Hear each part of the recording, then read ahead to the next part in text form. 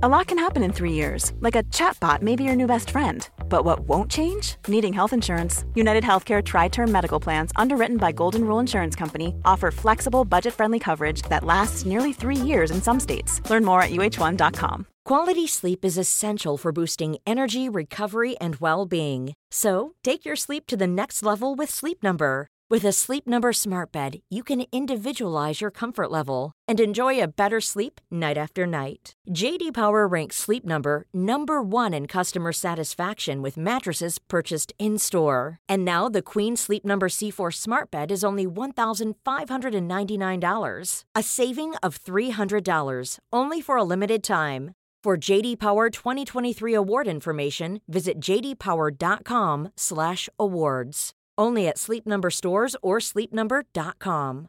Millions of people have lost weight with personalized plans from Noom. Like Evan, who can't stand salads and still lost 50 pounds. Salads generally for most people are the easy button, right? For me, that wasn't an option. I never really was a salad guy. That's just not who I am. But Noom worked for me. Get your personalized plan today at Noom.com. Real Noom user compensated to provide their story. In 4 weeks, the typical Noom user can expect to lose 1 to 2 pounds per week. Individual results may vary.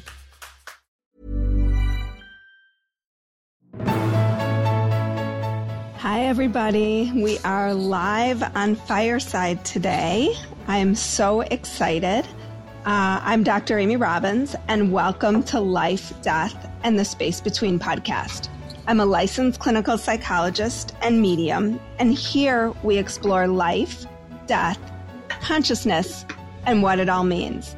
I am so excited for today's show because it really feels in so many ways like the merger of everything that I think about in my life. And here it is for you all to hear about. So today I have Al Powers and Brittany Quagan on the show. Al is a psychiatrist and neuroscientist who is passionate about understanding human experience and building bridges to help us empathize with each other's experiences. The way he chooses to build these bridges is by viewing experiences like hearing or seeing things other people don't on the same spectrum with everyday perceptual experiences. He believes that by understanding perception, we can begin to help normalize experiences and decrease the stigma and dysfunction they sometimes carry. Dr. Powers has an MD, PhD from Vanderbilt University School of Medicine. After completing the PhD phase of his training, he returned to medical school and began working with Dr. Philip Corlett on computational models of delusion formation. He recently founded the COPE Project, which he is here to talk about today. Brittany began hearing voices when she was about 15 years old.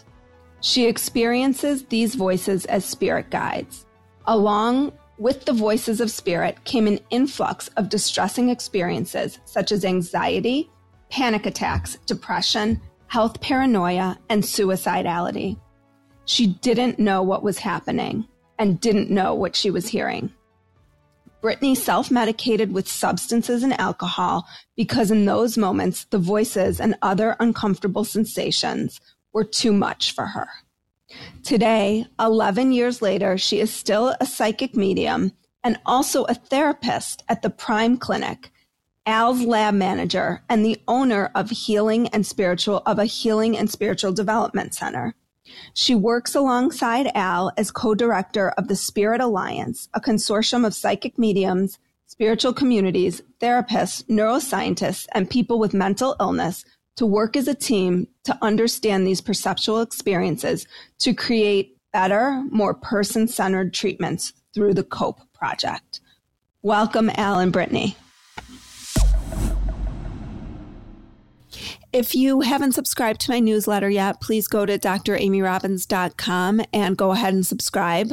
Every other week, I send out guided insights called Soul Wisdoms and also give you a little sneak peek as to what's on the show, what you can hear coming up, on wherever you get your podcasts, and also what you can join me live on Fireside for. So Fireside is a platform where you can come on, the audience can ask questions and participate in my show. Also, if you haven't had a chance to check out my Patreon page, just go to Patreon and put in my name, Amy Robbins, and you can see the different levels. If you become a subscriber to any of that, then there's little added bonuses that you get at each level, 5, 10, and 20, or whatever you can to support the show. Thank you all for your support and enjoy the show. Thank you. That was a heck of an intro. That was great. Yeah. I mean, I don't know if I have anything to add. Guess we can sign off. Yeah, well, nice to talk to you guys. Yeah, thank you. Thanks for your time today. So we chatted before, and I'm so excited to chat with you both today. Can you sort of take us through, let's start with Brittany and kind of how this got started, because the title of this podcast is A Medium Walks into a Psychiatrist's Office, but that's sort of what happened. Exactly what happened. So I'm trying to think where I can pick up from the amazing bio that you just shared. So yes, I'm a voice hearer, and I see all of my perceptual experiences, both with, voices and more of the sensory experiences that I have as an empath. So the things that I feel and get overwhelmed with as far as energy goes, all of those things I see as a spiritual experience. And that's something that I really came into as a belief system. I want to say about, how old am I now? It had to have been like over 10 years ago now. And prior to learning about spirituality, and that this was even, that energy, for example, was something that you could even connect to, that you could learn about, that you could work with, or that people actually talked about. For me, everything was related to mental health or something wrong with my health. It was a very, I'm feeling this thing, I'm hearing this thing, I'm experiencing this thing. It's my anxiety, it's my depression, it's all my issues. Like, it was always associating it with that. And when I met this woman who I'm still very good friends with today, she really opened my eyes to this whole new world of spirituality. And I thought it was just something really cool that people did in like movies and in like Harry Potter, and that you couldn't actually, talk to dead people or have spirit guides or manifest things. And that was life-changing for me, because it really brought me from this place of seeing my experiences as something bad and that I needed to change, as something that I could embrace and learn about myself and learn about the way that I view the world and learn about how to actually work within those experiences and grow from them. And when I learned these things, and my anxiety subsided tremendously, and I had way more control over my experiences. I wasn't, sitting there at work and like freaking out and like, oh, is it a heart attack, or like, is it a brain aneurysm, or like, what am I feeling? What am I hearing?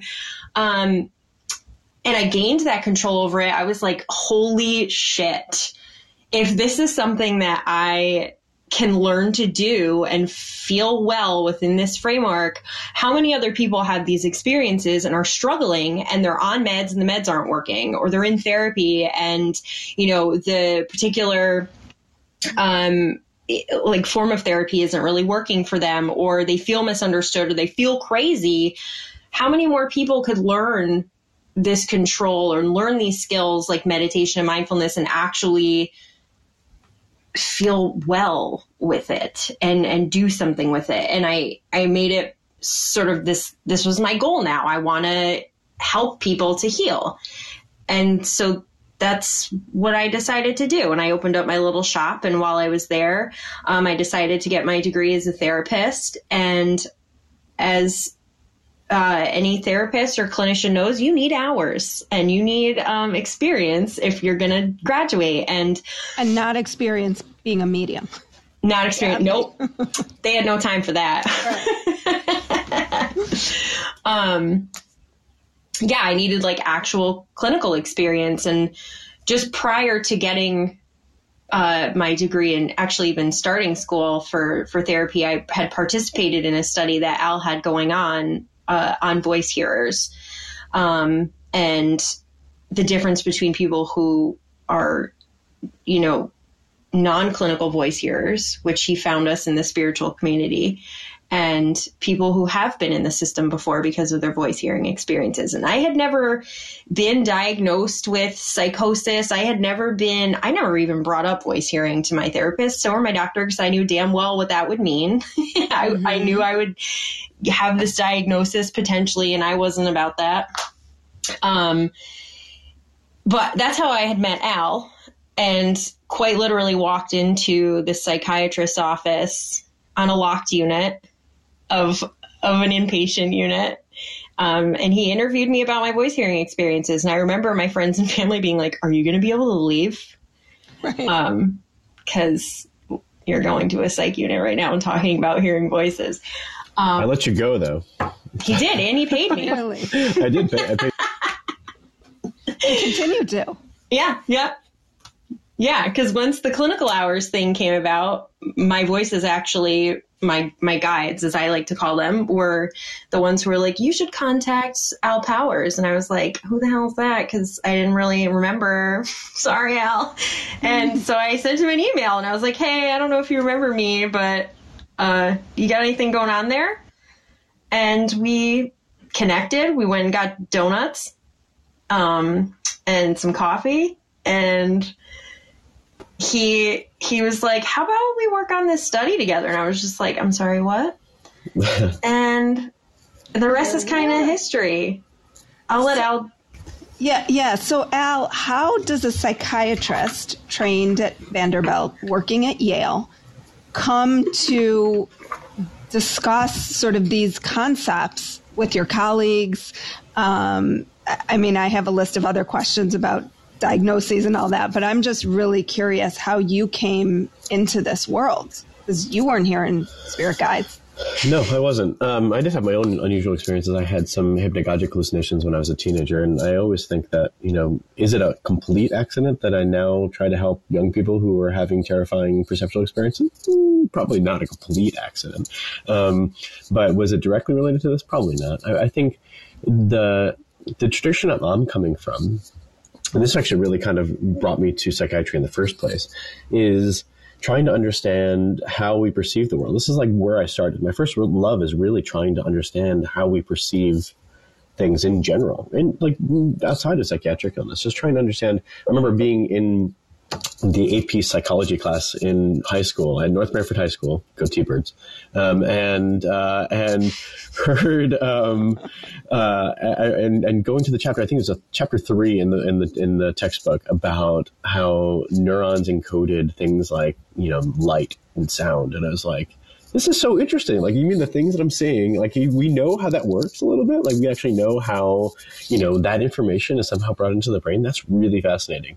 And I remember being really struck by that. And my teacher even being somewhat amused by the fact that I was the only one who found this interesting. And then I went to college at Yale, and I remember being just drawn to perceptual neuroscience and trying to understand, again, how we perceive things in general. And that's how I spent my grad school years, and I always thought I was going to be doing something in the brain, because that's what I was interested in, is like trying to understand how the brain does stuff, right? And so being someone who had never been in contact with a psychiatrist before, or knew anything at all about psychiatry, I thought I was going to be a neurologist or a neurosurgeon. Actually, I was student interest group in neurology leader at Vanderbilt for like 5 years or something like that during my time there, and then I hit surgery and realized very quickly I was not a surgeon. And then very, very quickly thereafter realized I probably wasn't really necessarily a neurologist, but I was going to probably go into neurology anyway, because what else was I going to do? And wasn't even considering psychiatry. I hit the wards at Vanderbilt Psychiatric Hospital, and I was in the psychosis unit.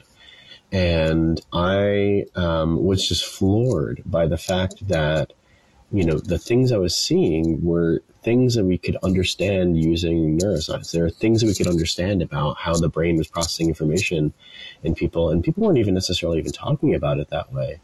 But I knew that there was potential. And the reason I wanted to be a physician scientist, why I wanted to be an MD, PhD in the first place, was to be able to take those insights and make a difference in how we actually practice medicine.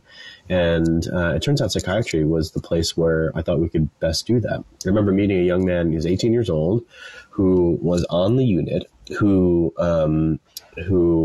had been super popular in high school, was head of the soccer team, or captain of the soccer team, head of his class, tons of friends. And then like 2 months before I had seen him on the unit, he started isolating in his room, being extra suspicious of people. And by the time I had seen him, he was fully convinced that everybody he saw was a robot except for himself. Everybody's an imposter. And I remember seeing his dad. Maybe we are. Maybe we are. I mean, no one's told me yet. I guess it's hard to test. But when his dad came in, I remember his dad trying to see him, and he wouldn't see his dad because he was convinced that he was an imposter. And it was like the most heartbreaking thing. Like, it was the most dramatic medical thing I'd ever seen as a medical student. Like, just the most life-shattering experience that a person had gone through before my eyes. And I don't know if this is your experience when I've worked with patients who have psychosis. They draw you into their delusions, and their hallucinations can have the potential to be so powerful, and they are so steadfast in their belief system about it that you're like, wow, like, could it be? I've definitely had that. Yeah, of course. I mean, of course. I'm absolutely. And in some ways, trying to understand, we're all trying to understand the world, and we're never certain about those assumptions that we make and the conclusions we draw about the world. And of course, yeah, I try to pride myself in being an open-minded person. But in that case, it was mostly just, I was struck by, how devastating it was for that family.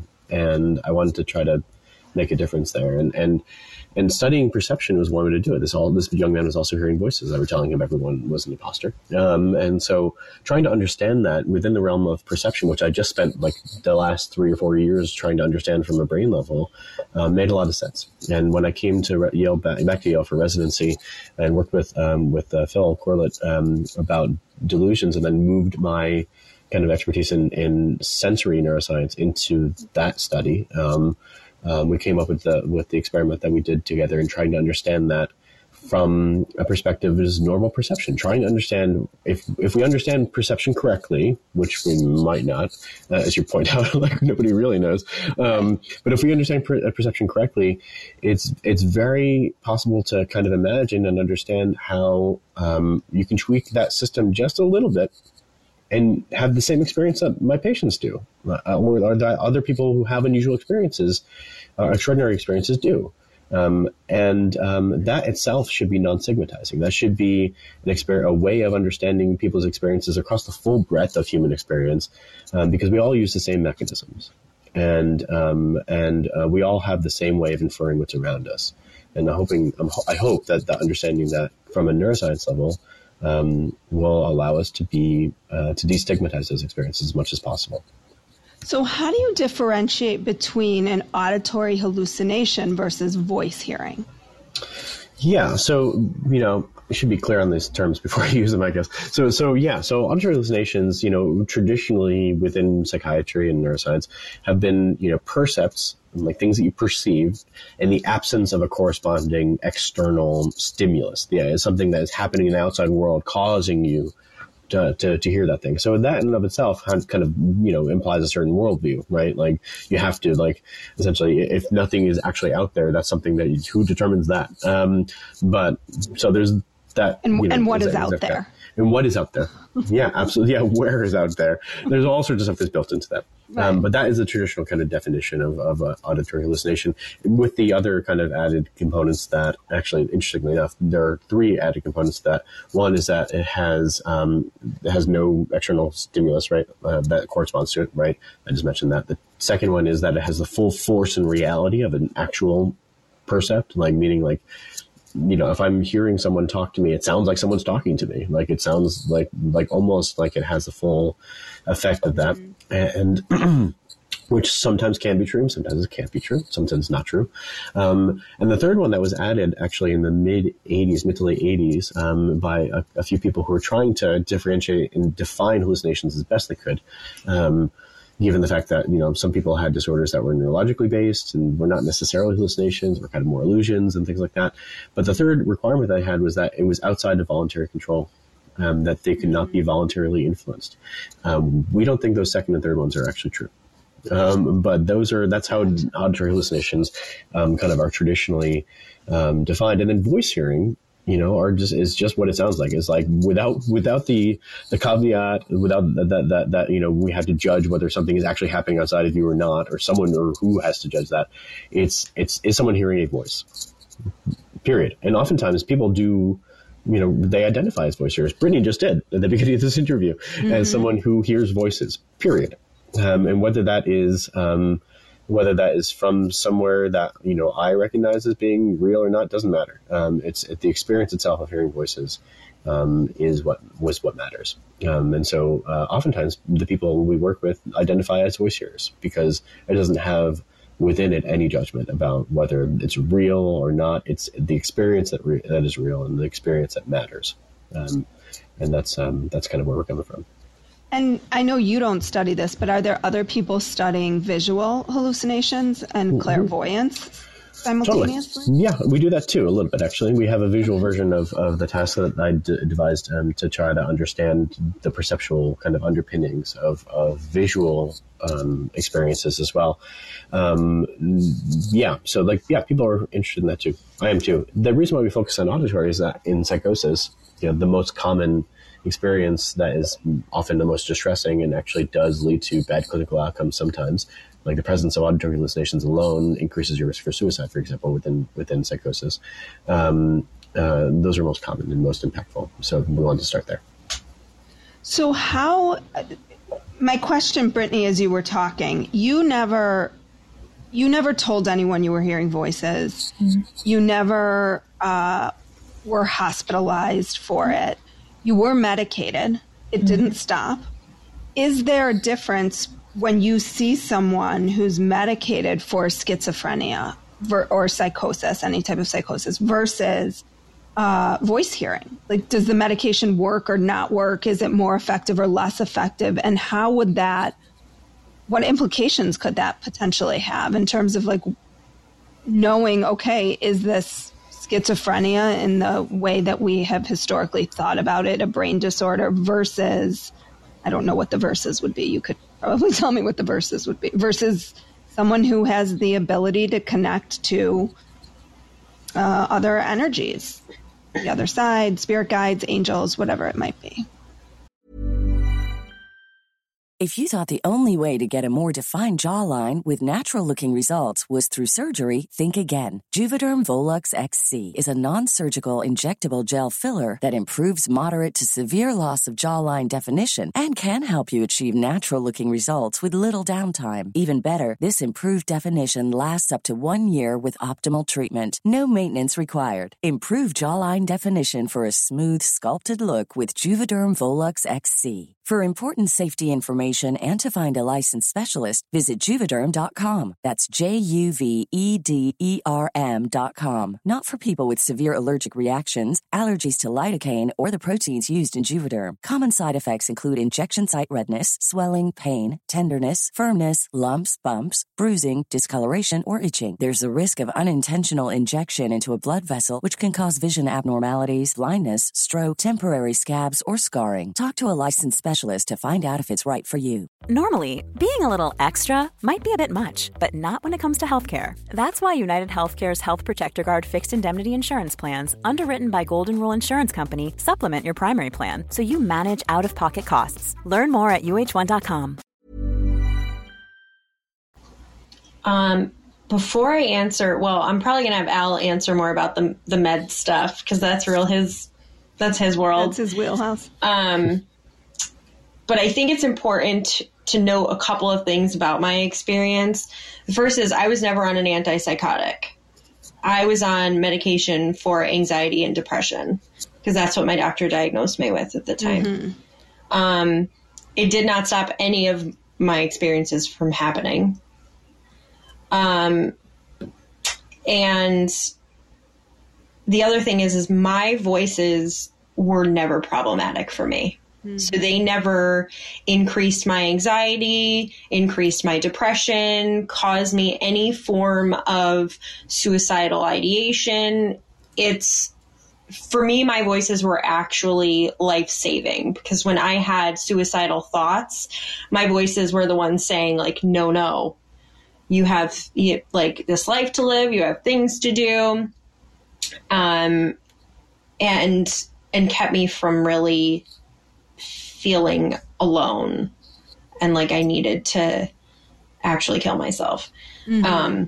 So I think those things are important to note, because a lot of people we see are distressed by their voices, are on antipsychotics or should be on antipsychotics. And mm-hmm. none of that was part of my experience. Gotcha. It was always very positive for me. People who have had positive experiences and are on antipsychotics because mm-hmm. they shared that this was happening to them, and so bam, you get prescribed an antipsychotic, you get hospitalized, whatever it is. And then it's actually, once you learn to manage it, can be quite positive. Yeah. So there are lots of people, actually. I would say, if I'm understanding the literature correctly, most people who have auditory hallucinations, even in psychosis, have a mixture of positive and negative experiences. Mm-hmm. In fact, that can sometimes be a barrier to even them wanting to take medications in the first place, because mm-hmm. they actually have positive voices too that they don't want to get rid of. And that is something that should be recognized and is under-recognized in the field. And so when they are medicated, does that quiet the voices typically if you're a voice hearer versus full-blown schizophrenia? I don't know. So that's a really good question. I would say people with psychosis describe response to antipsychotics being something like, I've heard them describe it as the voices become quieter or sound like they're farther away or can't quite make out what they're saying. Sometimes it's a bad thing, like I said, and sometimes it's a good thing. And they sometimes will say that they're able to ignore them a little more easily. These are kind of common responses to antipsychotics within the context of voice hearing. In terms of people who are non-clinical or non-treatment seeking voice hearers, by definition, they're non-treatment seeking. I don't want to treat them. Because they don't need it. Mm-hmm. and psychotic medications, as I think they can do a lot of good, and I've seen them do a lot of good, they're not harmless. They're not completely risk-free. And they can do some bad stuff too. And so I have no interest in giving anybody antipsychotics who don't need them. If I had to like do the thought experiment as to whether or not someone would have the same responses to antipsychotics if they were a non-clinical voice hearer, I would say they probably would, based upon what we understand about the neural mechanisms underlying those things. And, when people, for example, who have non-clinical voice hearing experiences get into the MRI scanner and press buttons when they're hearing them, you see very similar brain regions light up as people who have psychosis and voice hearing experiences. Our studies have shown that there's very similar kind of computational underpinnings to those experiences as well. There are some differences, but not all, not many, really, when it comes down to it.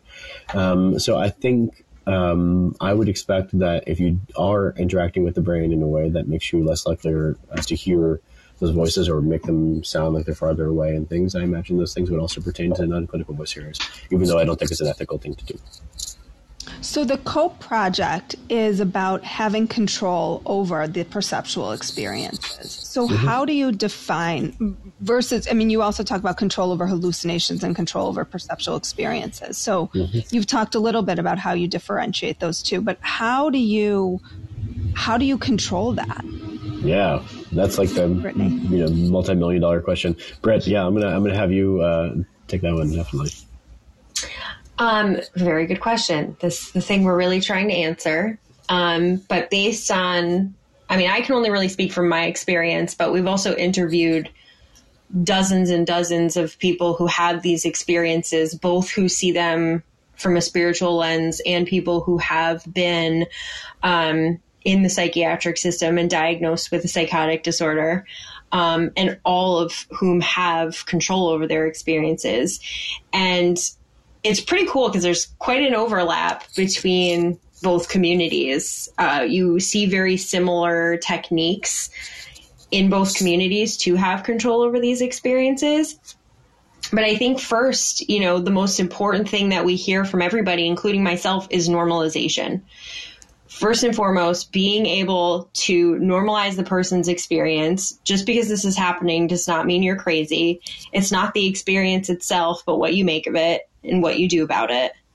And meeting other people who have these experiences. It could be life-changing to meet a person or multiple people who have experiences similar to yours and see that they're doing well, living their life.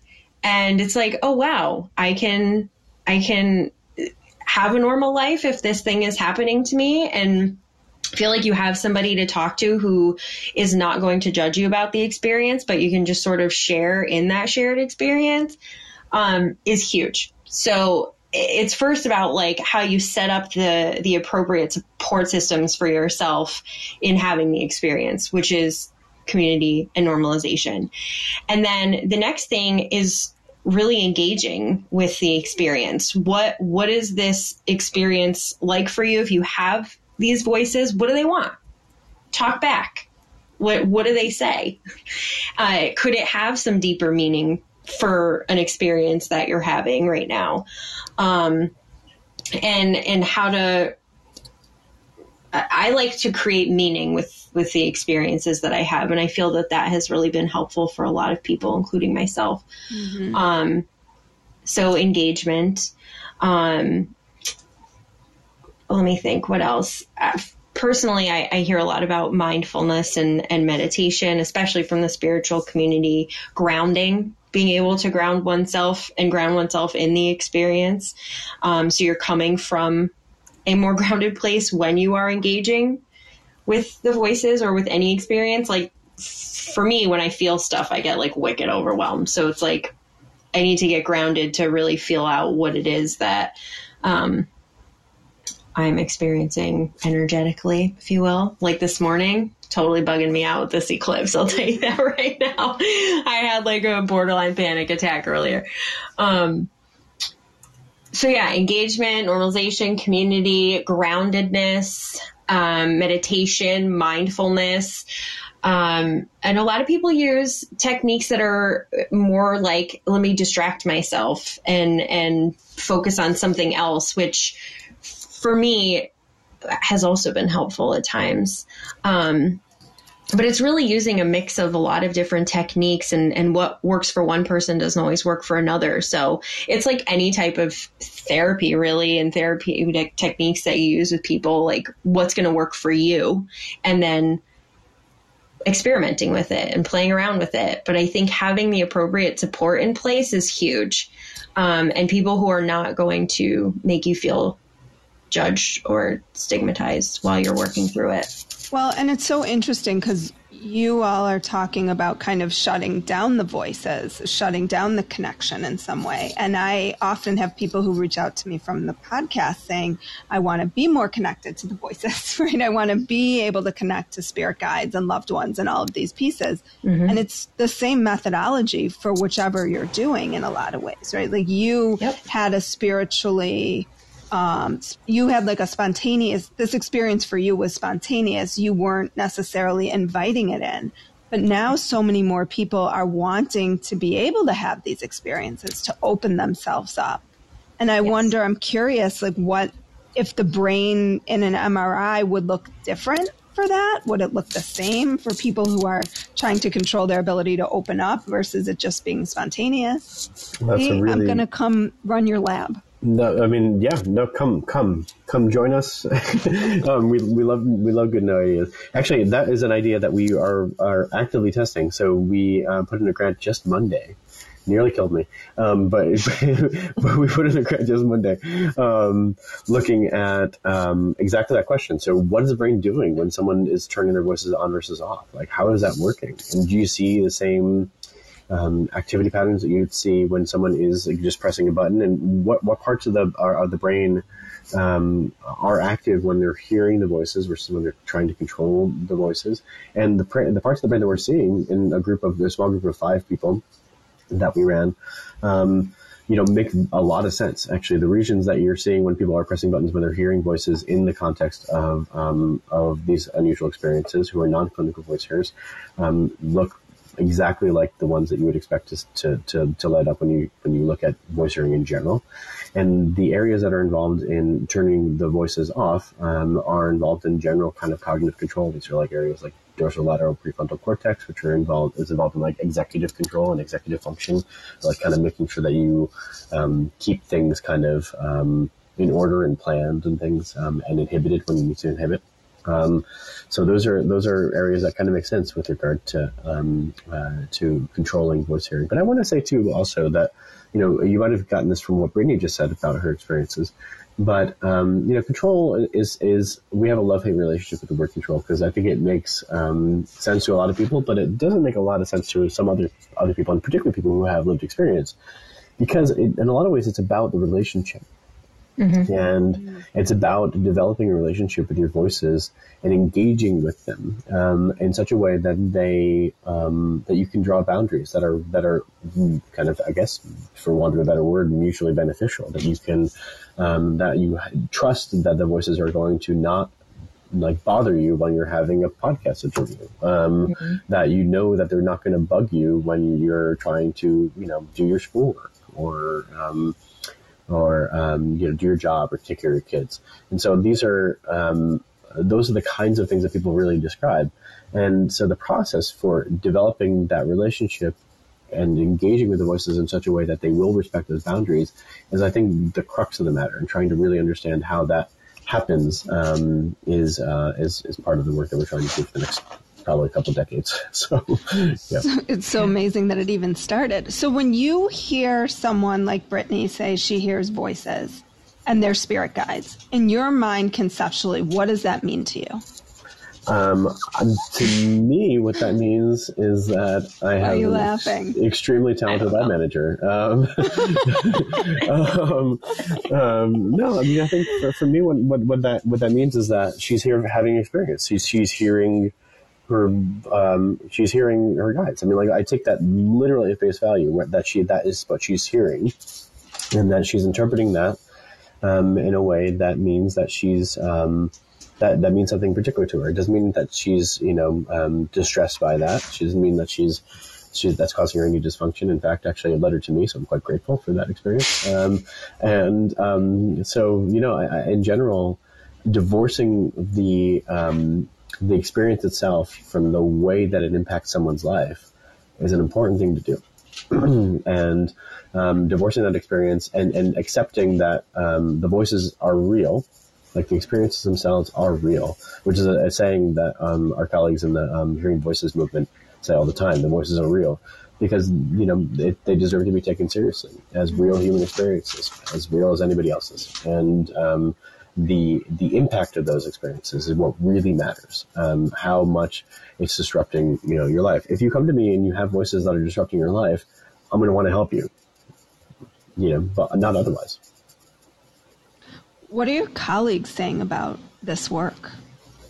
I don't know. I think in general, they're very supportive. In general, Yale is like, I think we're privileged in a lot of ways, and one privilege is that we're at Yale, and it's a wonderful psychiatry department.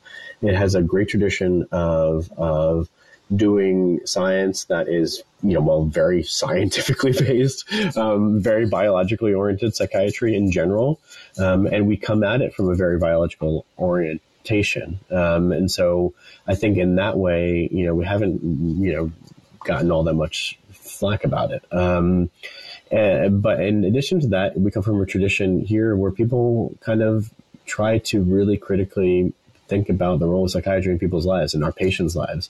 There's a whole wing of the psychiatry department here at Yale who called the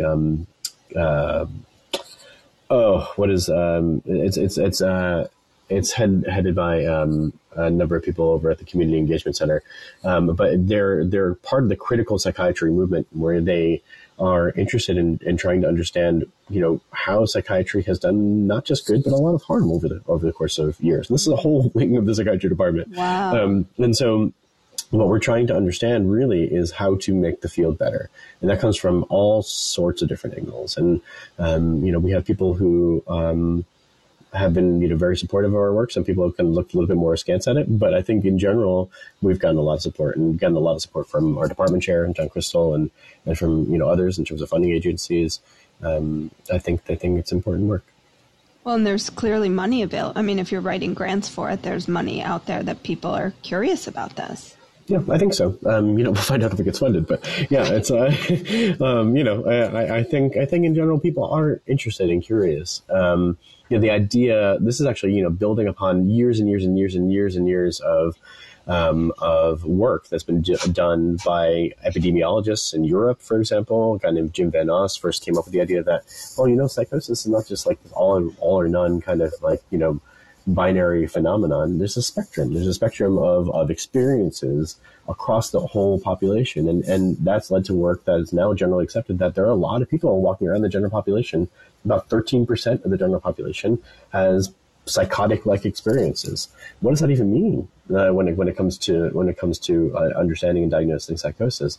It means that we need to expand our definition of psychosis and expand our definition of what is possible in human experience. That's what it means. That was one of my questions, was, do you think that we're going to eventually move towards the DSM, which is the Diagnostic and Statistical Manual, yeah. Statistical Manual of Disorders, that we all use to kind of talk to each other about, this person's schizophrenic, or, they're depressed, right? It's a list of symptoms that help us communicate with each other. I always think it's nothing more than that, frankly, because we all come to each experience with our own experiences, right? Yeah. Mm-hmm. So do you think that eventually this disorder, and possibly all of them in some regards, end up moving towards more of a spectrum-like disorder, like autism or something, which is now on a spectrum?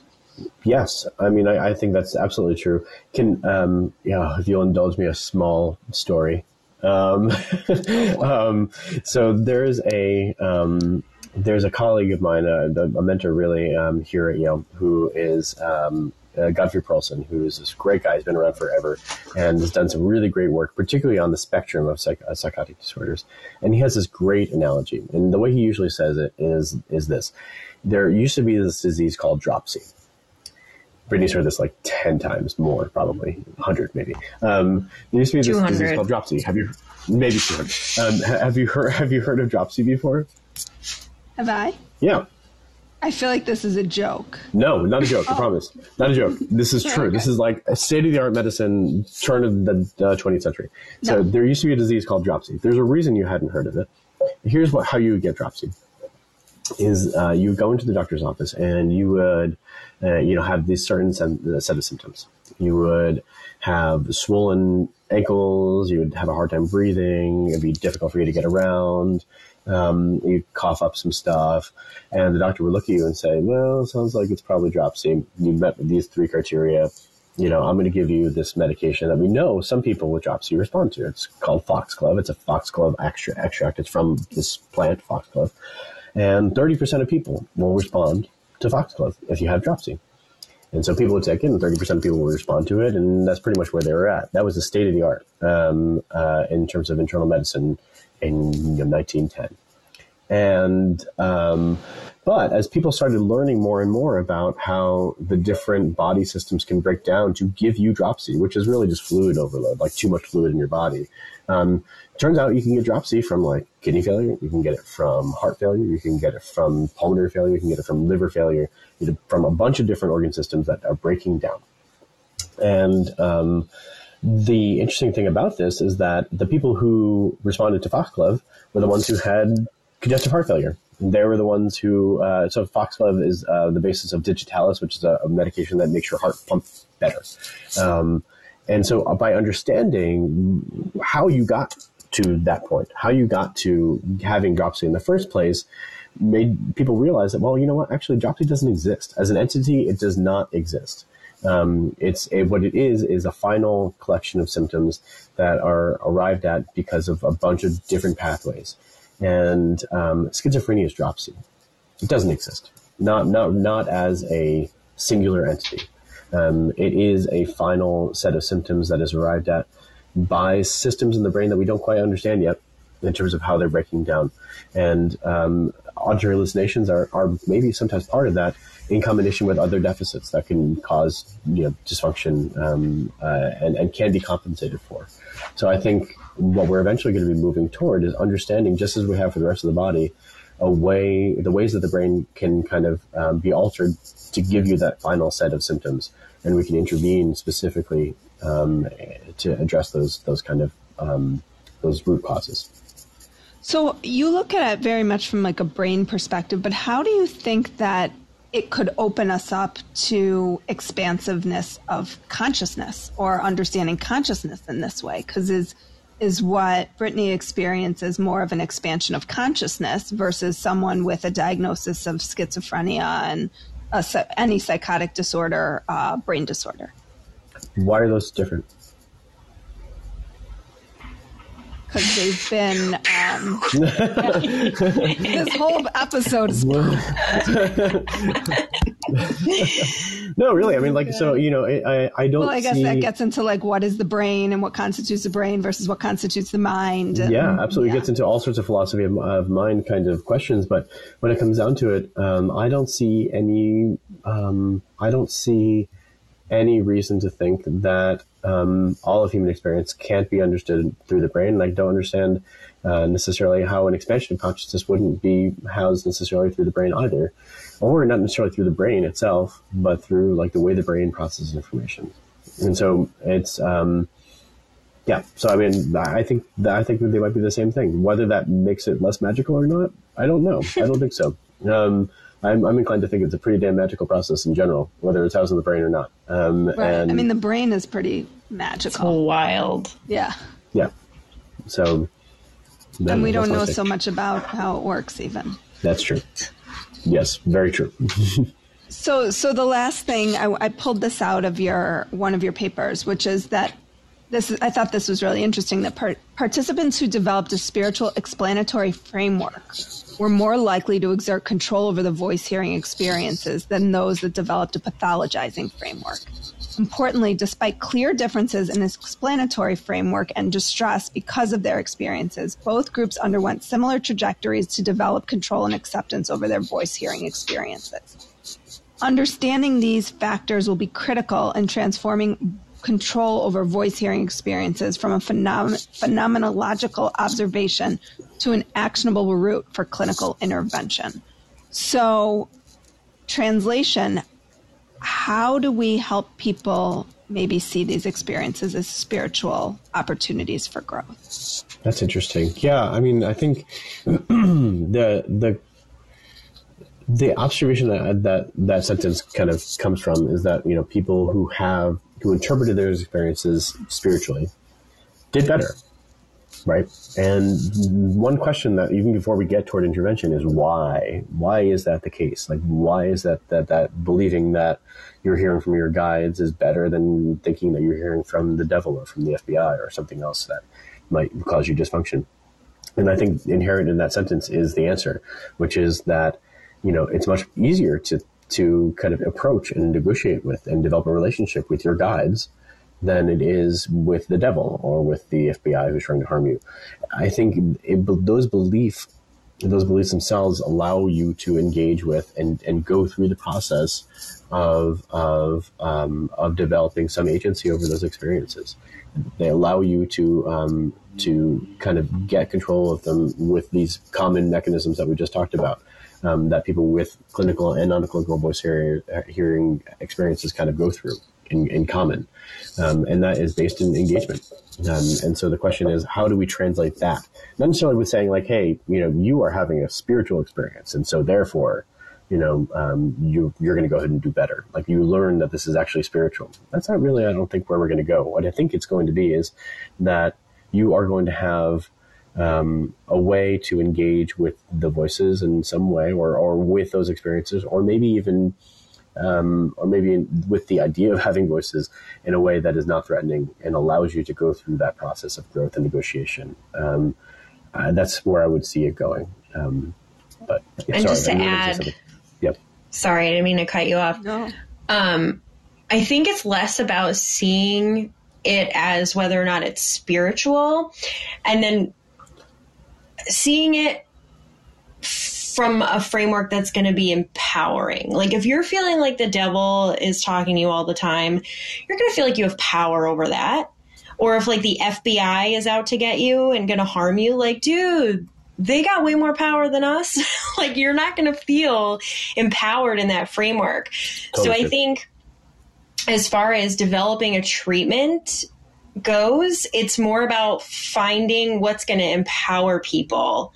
And for a lot of people that can be spirituality, but then we also want to take into consideration, like, there's a lot of people who aren't spiritual out there who have these experiences. Absolutely. And we can't force spirituality on them. No. So I think it's more about empowerment and what's going to make somebody feel good and strong and capable and normal and know that they're just experiencing being a fucking human, which is really hard in general, than it is about saying like, this is spirit or this is your consciousness, like opening up, because some people aren't going to be down with that. And they're going to be like, that's not my thing. Well, and I think it's, what you said, what I read could be applied to any clinical diagnosis. Mm-hmm. Right? It's like how you view the experience of it. Absolutely. Shifts how you respond to it. That's absolutely true. It's how we view being human and how we view like any experience we have as a person. If you're dating someone and they cheat on you and you see this as like, I can never trust anybody again. My life is over. Right. Screw this always people. Happens to me. This always happens to me. Every time I'm in a relationship. You're never going to date. But if you see it as like, oh, sweet, move that one out the way. Glad I figured this one out right now. And you're approaching it from a more positive or neutral place, you can move through a human experience, relationships, a lot more healthfully. Mm-hmm. Is that a word, healthfully? Sure. So I think it applies to everything all the time. So we're all good. It's the way to be. But yeah, I think it's something we can apply to every experience as a human, and it's something that we need to do in mental health in general, is to humanize these experiences a little more. So if people want to hear, I'm going to open it up for questions because we're on Fireside. So if anybody who is in the audience, which is very small today, wants to ask a question, that would be Mark. Please raise your hand. Come on, Mark. Hey, Mark. But in the meantime, can you let us know where people can learn about the work you're doing? Because you do you do take participants for this work. Yes, absolutely. Yeah. It is, if you just Google the Yale COPE project, COPE project, you'll find our webpage, which is spirit.research.yale.edu. There you go. But even if you just Google Yale COPE, that's probably honestly, I actually have to do that every time. So, so just Google the Yale COPE project. That's right. COPE, not K. Yes. And it stands for Control Over Perceptual Experiences, right? That's right. Yes. That's right. And we're pretty reachable and approachable. So even if you don't want to participate, you can hit us up anytime. We're always down to have a good conversation. Absolutely. I mean, we get so many emails all the time. We're more, and we love it. I mean, I love hearing from people. So yeah, anytime. It's albert.powers@yale.edu. Please. Yeah, and you both are phenomenal. Like, this is the second time we've talked. I'm like trying to come up with why I can have a third time to talk to you both. We love it. I mean, you don't need an excuse. We'd be happy to do it. So. Love. Next time, let's do a seance with Al. That sounds great. We could totally do, maybe I'll do like an ongoing once a month fireside chat once this gets up and running, called Seances with Al. That sounds great. Oh, it's amazing. I'm totally into that. That sounds awesome. I would love it. Okay, we're revisiting this, Brittany. Yes, we are. Thank Mark, or anybody else in the audience, which is Mark. If you have a question, raise your hand. Otherwise, thank you both, and we'll be in touch. Thank you so much. Yeah, thank you. This is wonderful. Like what you heard today and want to hear more? Wondering what comes next and what it all means? Head over to Apple Podcast, Spotify, Stitcher, Google Play, or anywhere you get your podcasts and hit subscribe. Also, if you could take a minute to rate and review my podcast, I would really appreciate it. Stay tuned as we continue to explore life, death, and the space between.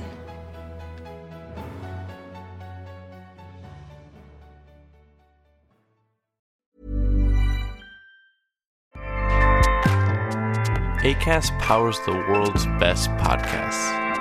Here's a show that we recommend. Hi, I'm Una Chaplin, and I'm the host of a new podcast called Hollywood Exiles. It tells the story of how my grandfather, Charlie Chaplin, and many others were caught up in a campaign to root out communism in Hollywood. It's a story of glamour and scandal and political intrigue and a battle for the soul of a nation. Hollywood Exiles from CBC Podcasts and the BBC World Service. Find it wherever you get your podcasts. Acast helps creators launch, grow, and monetize their podcasts everywhere. Acast.com.